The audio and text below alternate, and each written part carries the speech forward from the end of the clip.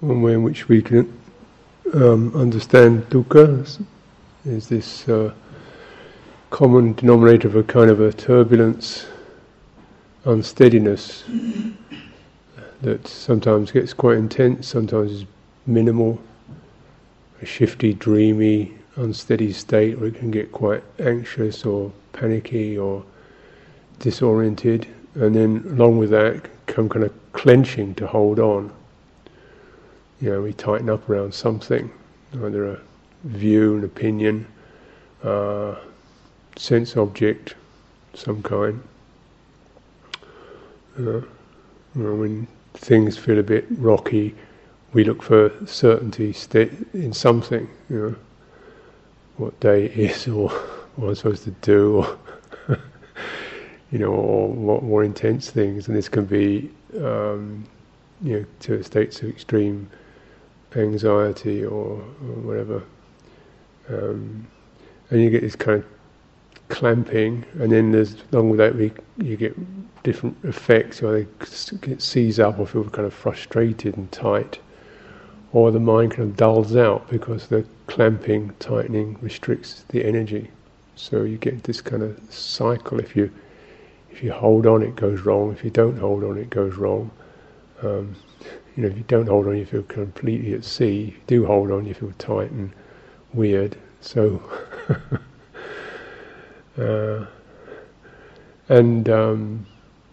this is sankhara as energetic.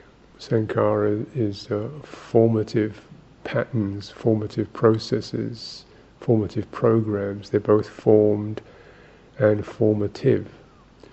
Just as a river or a stream will tend to create a pattern, by the way it carves its current, it carves its valley, then that pattern becomes a fixed thing. This river is always dynamic. It can flood, it can change. So it's both formed and formative.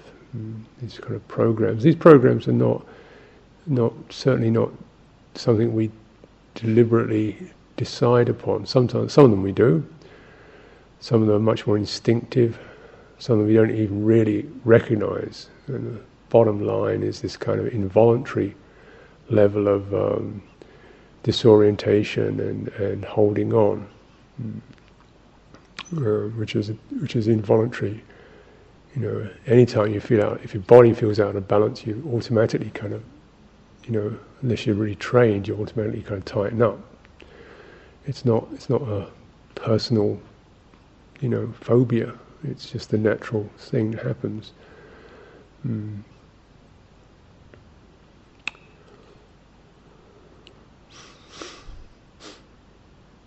But when we come round to the mental formations or the emotive formations, citta sankhara, this is actually quite, this system is very harmful.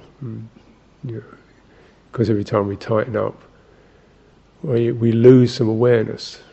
So you become less sensitive. That's when you're tightening up, you're not trying to be sensitive, you're trying to stop being sensitive, you kind of clamp down. So you lose the sensitivity, you lose the flow, the awareness is much more constricted. And in that constriction of awareness, one can be defensive or tense or grumpy or sad. You get these tight, constricted emotional patterns, emotive patterns occur. So the mind gets either dull or hard, harsh, or unforgiving, unfeeling. It loses that. So this is really see the kind of suffering of that, stress of all that. And this, because these sankharas are energetic, one thing I try to recommend is actually having a kind of approach to practice that gets in touch with energies, and you realize the body energy and the mental energy and the speech energy are all connected. So if your thinking mind is racing 19 to the dozen, then you're trying to think what's happening in your heart. Are you sort of anxious or excited, or what is it? What's happening? And then, okay, now can you feel that in your body? It's a very kind of simple system, really. You go from the thought to the emotion to the body. You feel it in your body, feel kind of fluttering in your throat or fluttering in your chest or something. It's not something to get any kind of rights and wrongs about. It's just, is this stressful or not? And what tends to happen is that even stuff that seems quite positive in a way, like being a bit excited and happy-go-lucky, sometimes you lose bits of yourself. You lose it. That is, you've got a lot of energy up in your head or in your heart, but you've lost, say, the belly and the legs. You're ungrounded. And so the sense of the whole energetic pattern is lost because of an imbalance of energy. It's not right or wrong, it's just imbalanced. And it's,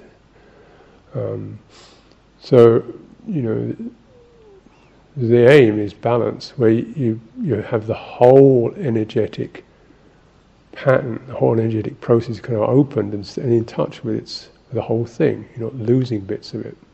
That makes you more steady. It doesn't make you unreceptive or unfeeling. You're just steady. You've got a keel underneath your boat. That's all. And you're not restricting anything. You've got the whole of it. And I would say that's a kind of very simple blueprint for the reference to fundamental sanity or fundamental health, fundamental clarity, fundamental strength, fundamental love, because in that you feel quite sensitive, open, good-humoured, benevolent, because loving kindness and such is not really something that you have to kind of make a big effort to do, so much as because it's a natural quality of an unrestricted heart. It's uncramped, free from tension, measureless. Then it's open, and we are warm-hearted beings.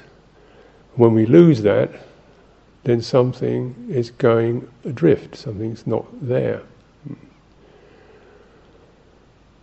And however, whichever approach you have with that, I would suggest that certainly one big thing to look at is the wholeness of your energy. And you can feel it in your body.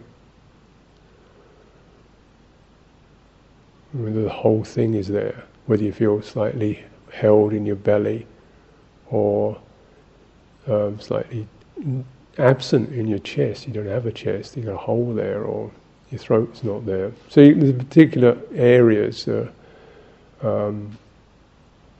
The area from the, roughly speaking, the waist down, or the lower abdomen, which is a kind of very soft, flowing place, or it should be. The belly should be able to be loose and moving. And this is a kind of watery quality. Then you have the area from the navel up to the ribs, which is the midriff, which is a muscle place where the diaphragm is, which is quite very firm, should be firm. Something you try to keep the whole abdominal area open. So there's a tendency to kind of collapse and hinge and compress it. So you keep that open to try to have these two places unrestricted. And then there's the chest itself centering around the heart. So if the center of the back is pulled in and your chest opens, then this area of your body feels very expansive. This is air. You have air, and then midriff is earth, and the lower abdomen is water. And then the throat. Don't forget the throat.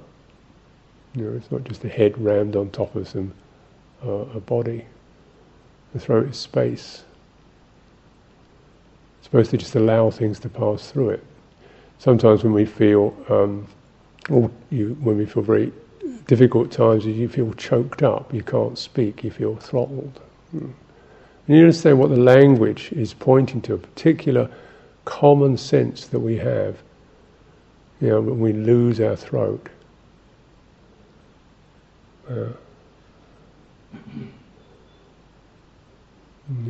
If you're repressed, or you can't say things, or you feel choked, or literally the language actually echoes the sense of that. So is your throat open, and the air move freely over that. If it doesn't, can you imagine, what it feels like to have this kind of tightness there? Imagine it like a scarf, and you just keep unwrapping it and allowing the mouth, the floor of the mouth to loosen, the jaw to loosen, so you keep your throat open. Space. And this is often, we tend to get filled, spaces we know can get filled with these thoughts. And why the Vajjisankara, or verbal formations, a useful way to regard thought is that there's a kind of a tightening in the vocal box that occurs with a lot of thinking. If you really, really deeply loosen your thinking, it's difficult to get a lot of, thinking going, because it's associated with coming into speech.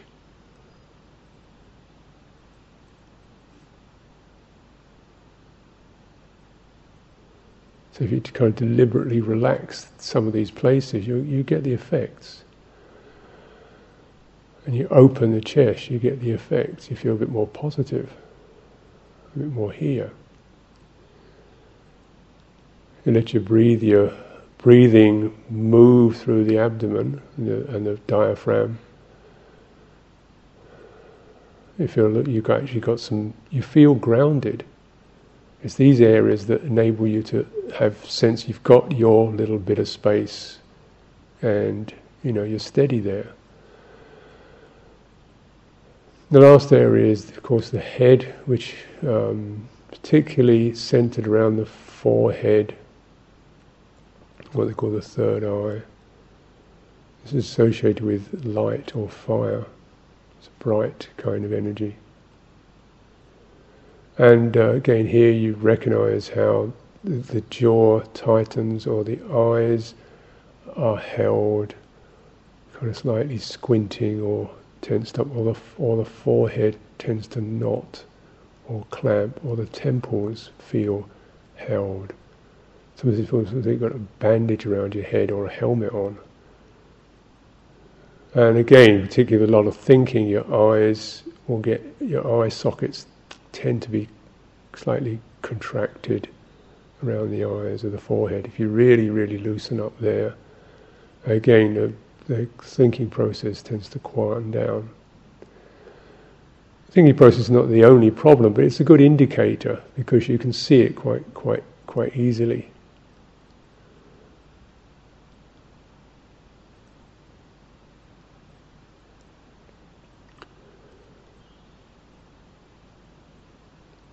So if we sometimes just focusing on these places, whether they're all present, whether they're withheld, whether they're either withheld in a kind of contracted way, or just numbed, or seemingly absent.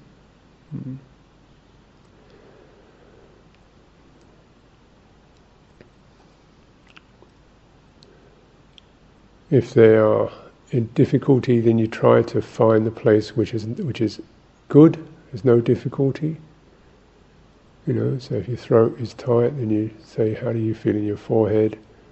You get the feeling of that, and you spread your awareness from the good place through to the difficult, to the edge of the difficult place, just to the edge of it, as if you're like standing beside that, saying, hey, it's okay here.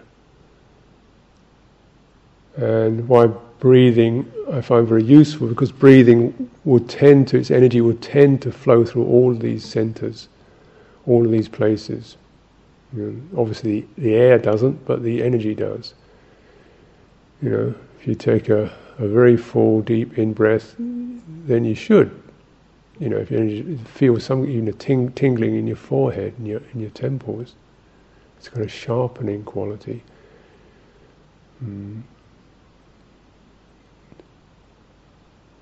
If all these are open. Now, the obviously they're not always that way.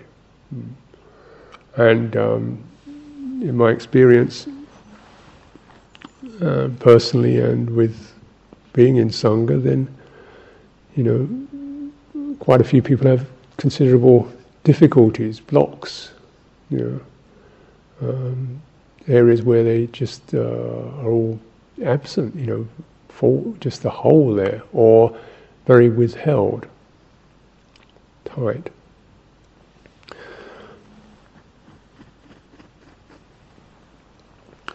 The one thing about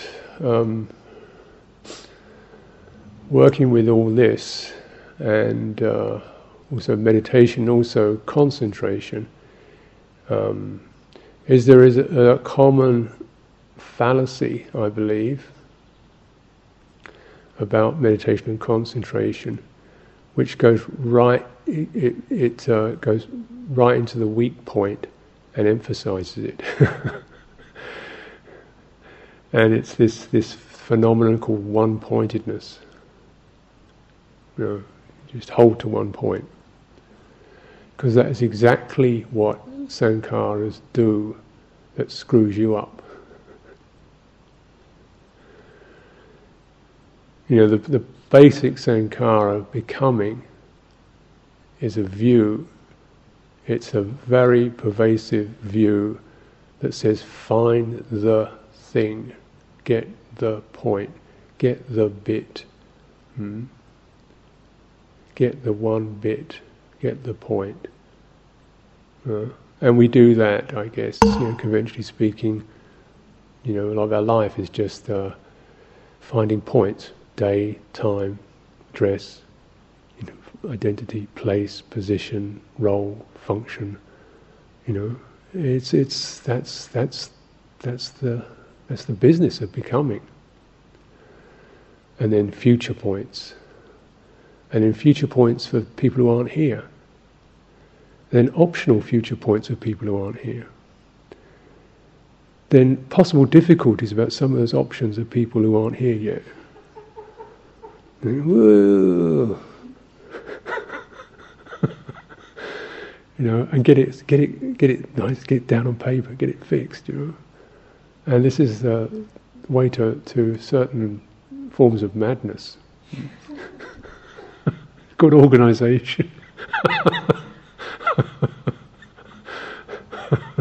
And you know what happens with that? Your mind kind of whirls around, because you've got to get it right.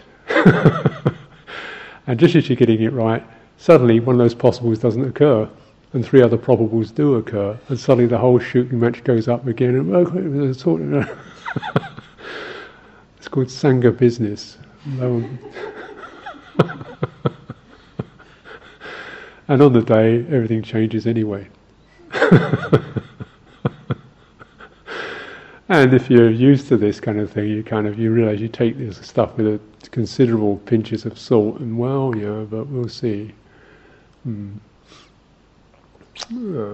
can play these things, but seriously, when it comes down to one's own process and practice, it's this getting the point is very much a problem. And it's based on that kind of, what does a point mean? It's standpoint, stable place, it's self. We don't go around thinking, I am me, this is mine, I am self. Nobody's that pathological yet. So what does self-view mean? You're not reciting me, mine, self all the time. This is my body. Of course it's your body. You don't need to keep telling yourself that. But it's a feeling. It's a kind of it's a view, and it's such a strong common view that it's like it's a perspective that's there. Of there's this central bit called me, and there's other things there, and there's the kind of centre of the universe, my universe, and there's all what's around it. And I accept that you probably have a centre to your universe, and so on. Mine is right, of course. Well, you'll get round to that sooner or later. So we don't go around saying self. We say, well, the right view, the right way to do things is. It's my way. It's the way that I feel comfortable and steady or stable. And of course, communities are great learning experiences in this degree, isn't it? You know, you listen to your jaw dropping or what other people think is kind of normal, or what?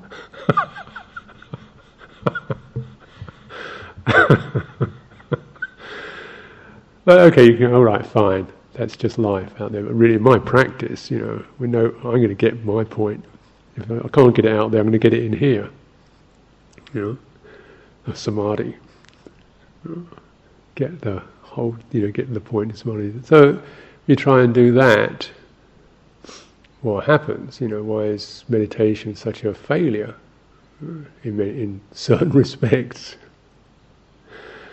Why many people say, "Oh, just forget it, samadhi, forget it. I'm not going to bother with it. It just drives me nuts. I can't stand it. I'm just going to sit here and be with myself and fine." You know. Oh, that's called practicing samadhi. It doesn't mean getting a point. It means getting steady, getting stable. You realise to do that, you have to actually. You may take a point. Just almost like a tuning fork, you know, dong, you hit the sound, right, got it? Right, you got the sound? That's the sound, you know, you hit that fork, and now you listen for C, where you can hear it in the normal flow of things, you pick up that C. So maybe you're tuned to a certain vibrancy or a certain quality.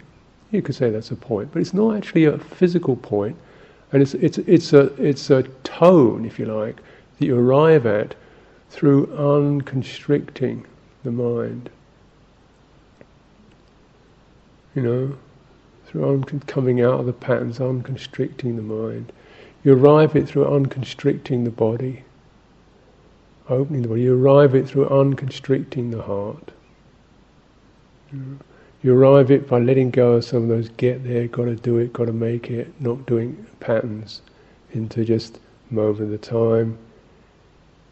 What is, here we are, breathing in, breathing out, you know, things like this. And even though, you know, I think probably this is not an unusual refrain, still, because of somatic difficulties, the mind will kind of, you know, you get it intellectually, but somehow there's something still trying to hold, or feels disoriented with that kind of openness. You know, so okay, no, nothing to get, nowhere to go. We open up, and then we just feel sort of, you know, winds blowing through, rain blowing through, disoriented, spacey, and we feel a bit unhappy with that, unsteady with that. So, you know, so it's not just a kind of a naive openness; it's a tuning in to clarity, to warmth, to uncontractedness as a tone, you know, when your body feels bright.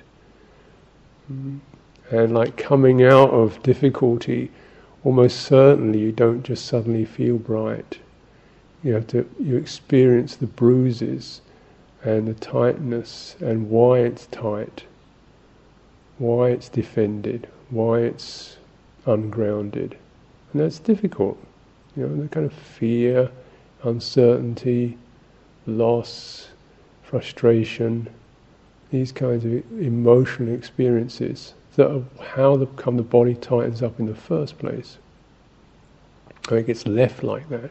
The mind and the body, the heart and the body are interrelated. So, you know, yeah, you do it in the body, but you can't just do it in your body. You've got to also get that quality of all around kindness, compassion, equanimity, appreciative joy. You know? And if you can't find it in your body, you find it in the people around you. You find it in walking in the forest. You find it in appreciating other people. You pick up the tone wherever you can find it.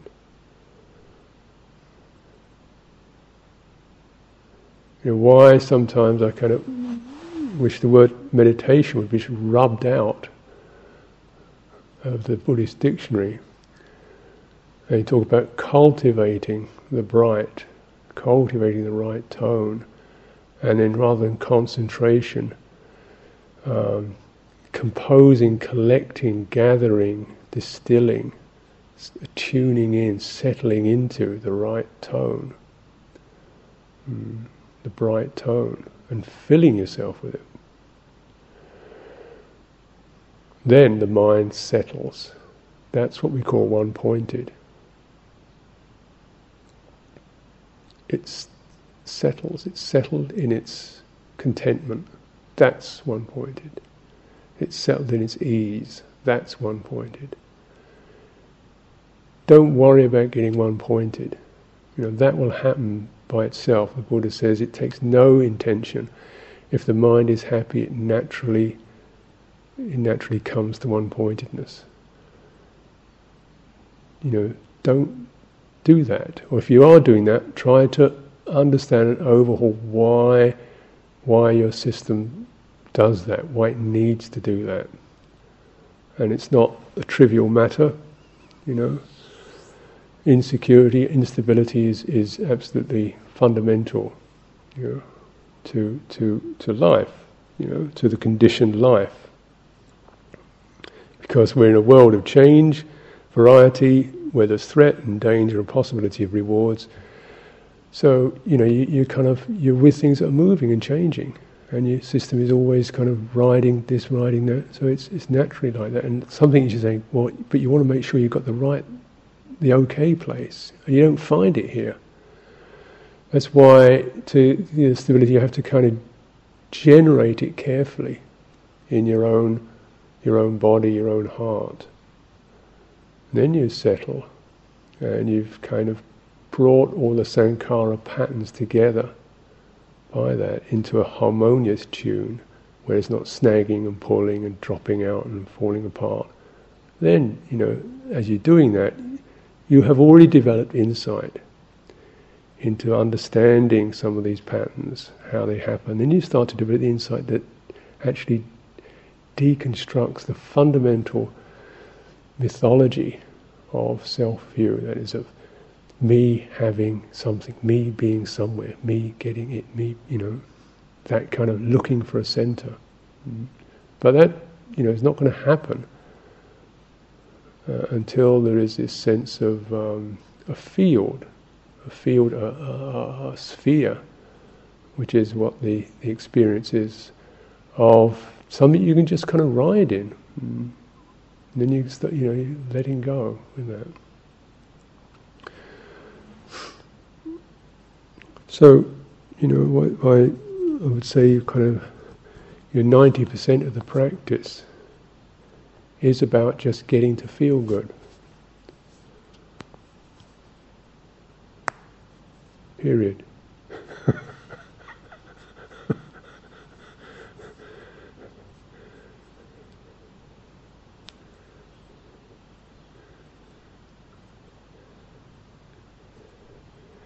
In doing that, you will have awoken considerably by just that much. You'll have awoken out of the perpetuating the calamity of samsara as an occupation.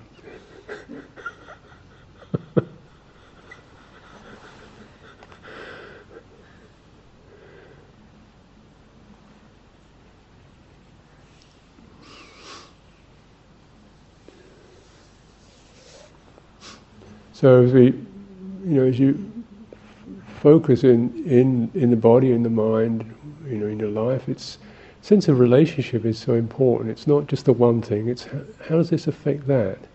How does this affect that? With the arising of this, how is that?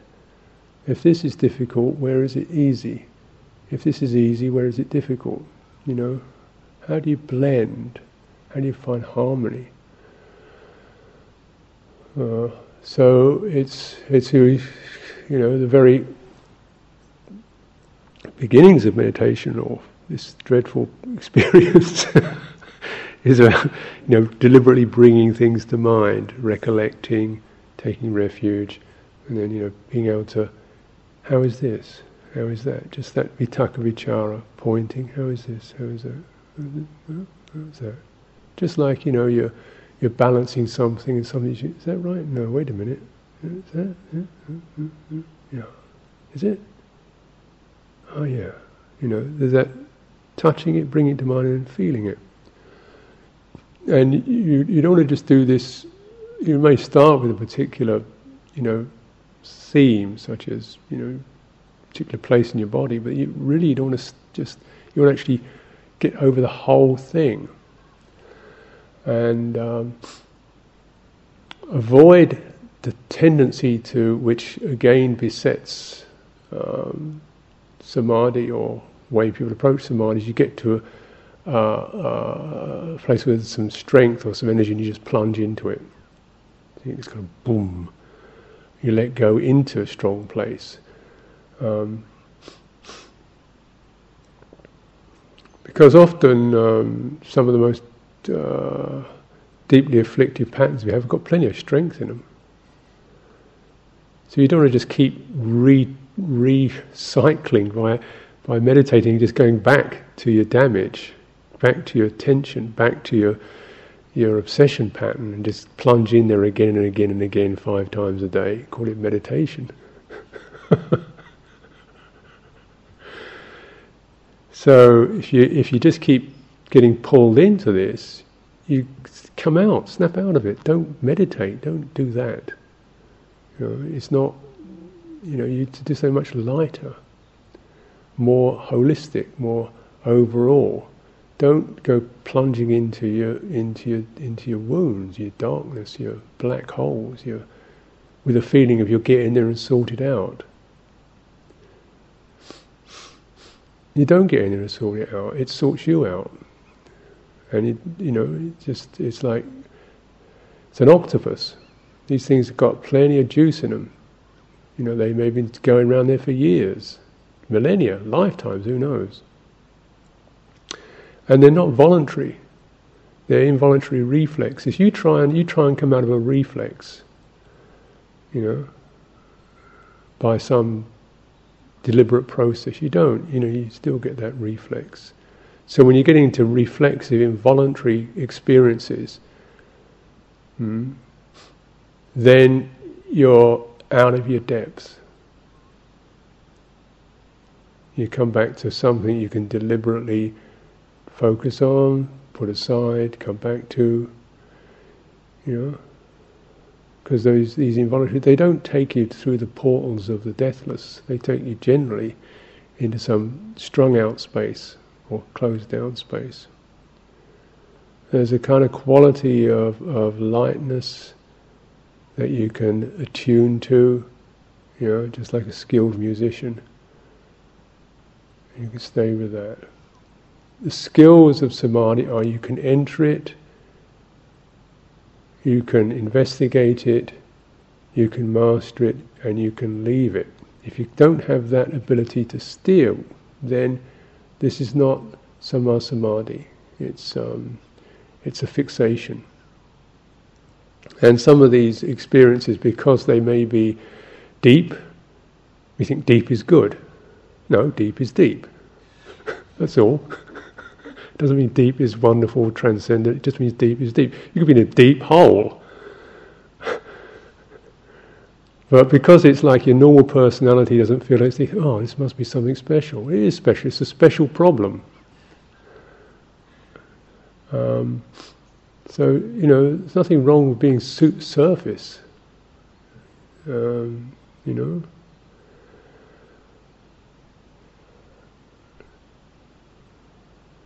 We get energy is very interesting stuff. So you get kind of these powerful, surging energies. There's something very mesmerizing about that. But so that's part of the sense in which you learn how to get your skills in moderating it. And the Buddha, pragmatist, uses that simile, the mountain cow, who always got 4 feet on the ground. This clever mountain cow. And she doesn't take 4 feet off, she takes 1 foot off the ground at a time. She sticks that foot forward, she puts that foot down, and she makes sure that foot's on some solid ground before she lifts another foot. That's how she gets around. He said, this is a simile for someone who practices samadhi. Is that right? Okay. It's like that. But of course it's not that calculating a process, it's a sensitive process. And if you find yourself gathering a particular point, then my advice is try to always spread from any particular place to the whole system. And so that the mind, if it goes blank or numb or then this isn't appropriate. You come to a place of ease.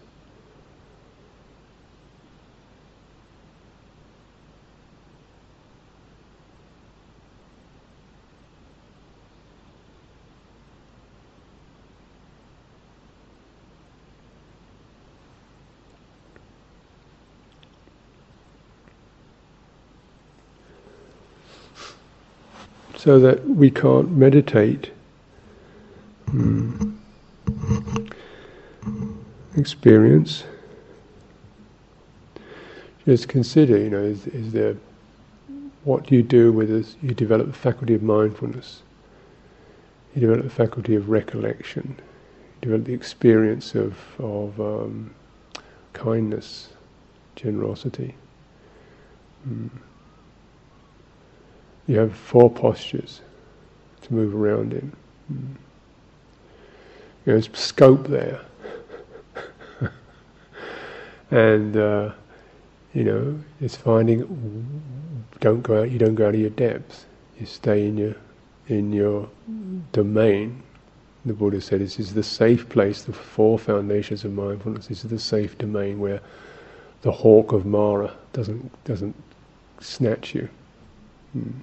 You stay there. And you get the whole of your body present. Whether it's standing, walking, sitting, reclining. That's the foundation. And just remember those kind of, these terrible self-views that come, I'm not getting very far. This great being sits for 8 hours in unbroken samadhi and I can't do that, or she's so perfect and I'm not. These kinds of self-views, conceit, conceiving yourself as something or other people as something. That you can sense that kind of nervous, looking for the norm, looking for the standpoint. The standpoint is your own sense of balance, ease, fluency. And you won't find that at a particular place. It's not a distraction where I feel fine as long as I'm kind of, sitting in my armchair, drinking my cup of tea. Yeah, okay, but what about when you're not? You develop it. So it's not just a cubbyhole kind of experience. You want to,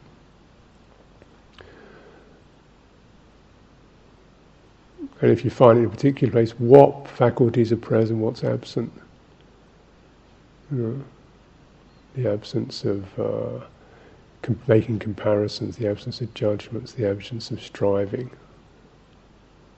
That's conducive. Can you walk in that? Can you sit in that? Can you speak in that? Can you move in that? So you make that very broad base, and you begin to see those patterns that happen often in daily life. The anxiety, the nervousness, the shyness, the awkwardness, the intimidation experiences, the I've got to make or be or do experiences, those kinds of things. You feel that you don't, those energies, you don't, you're supposed to feel those energies. That's the accident that you're recovering from. That's so that every time you acknowledge those and you just come back to your steady presence, something is released, and you get the theme of that. That's the theme. That's the theme of insight, on whatever base.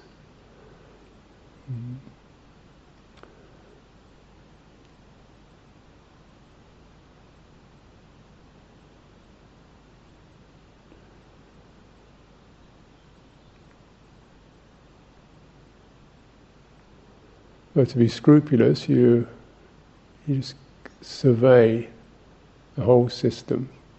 Your head, your forehead, your temples, body sweeping, your throat, chest, belly. How do they feel? Are they lined up? Do they talk to each other?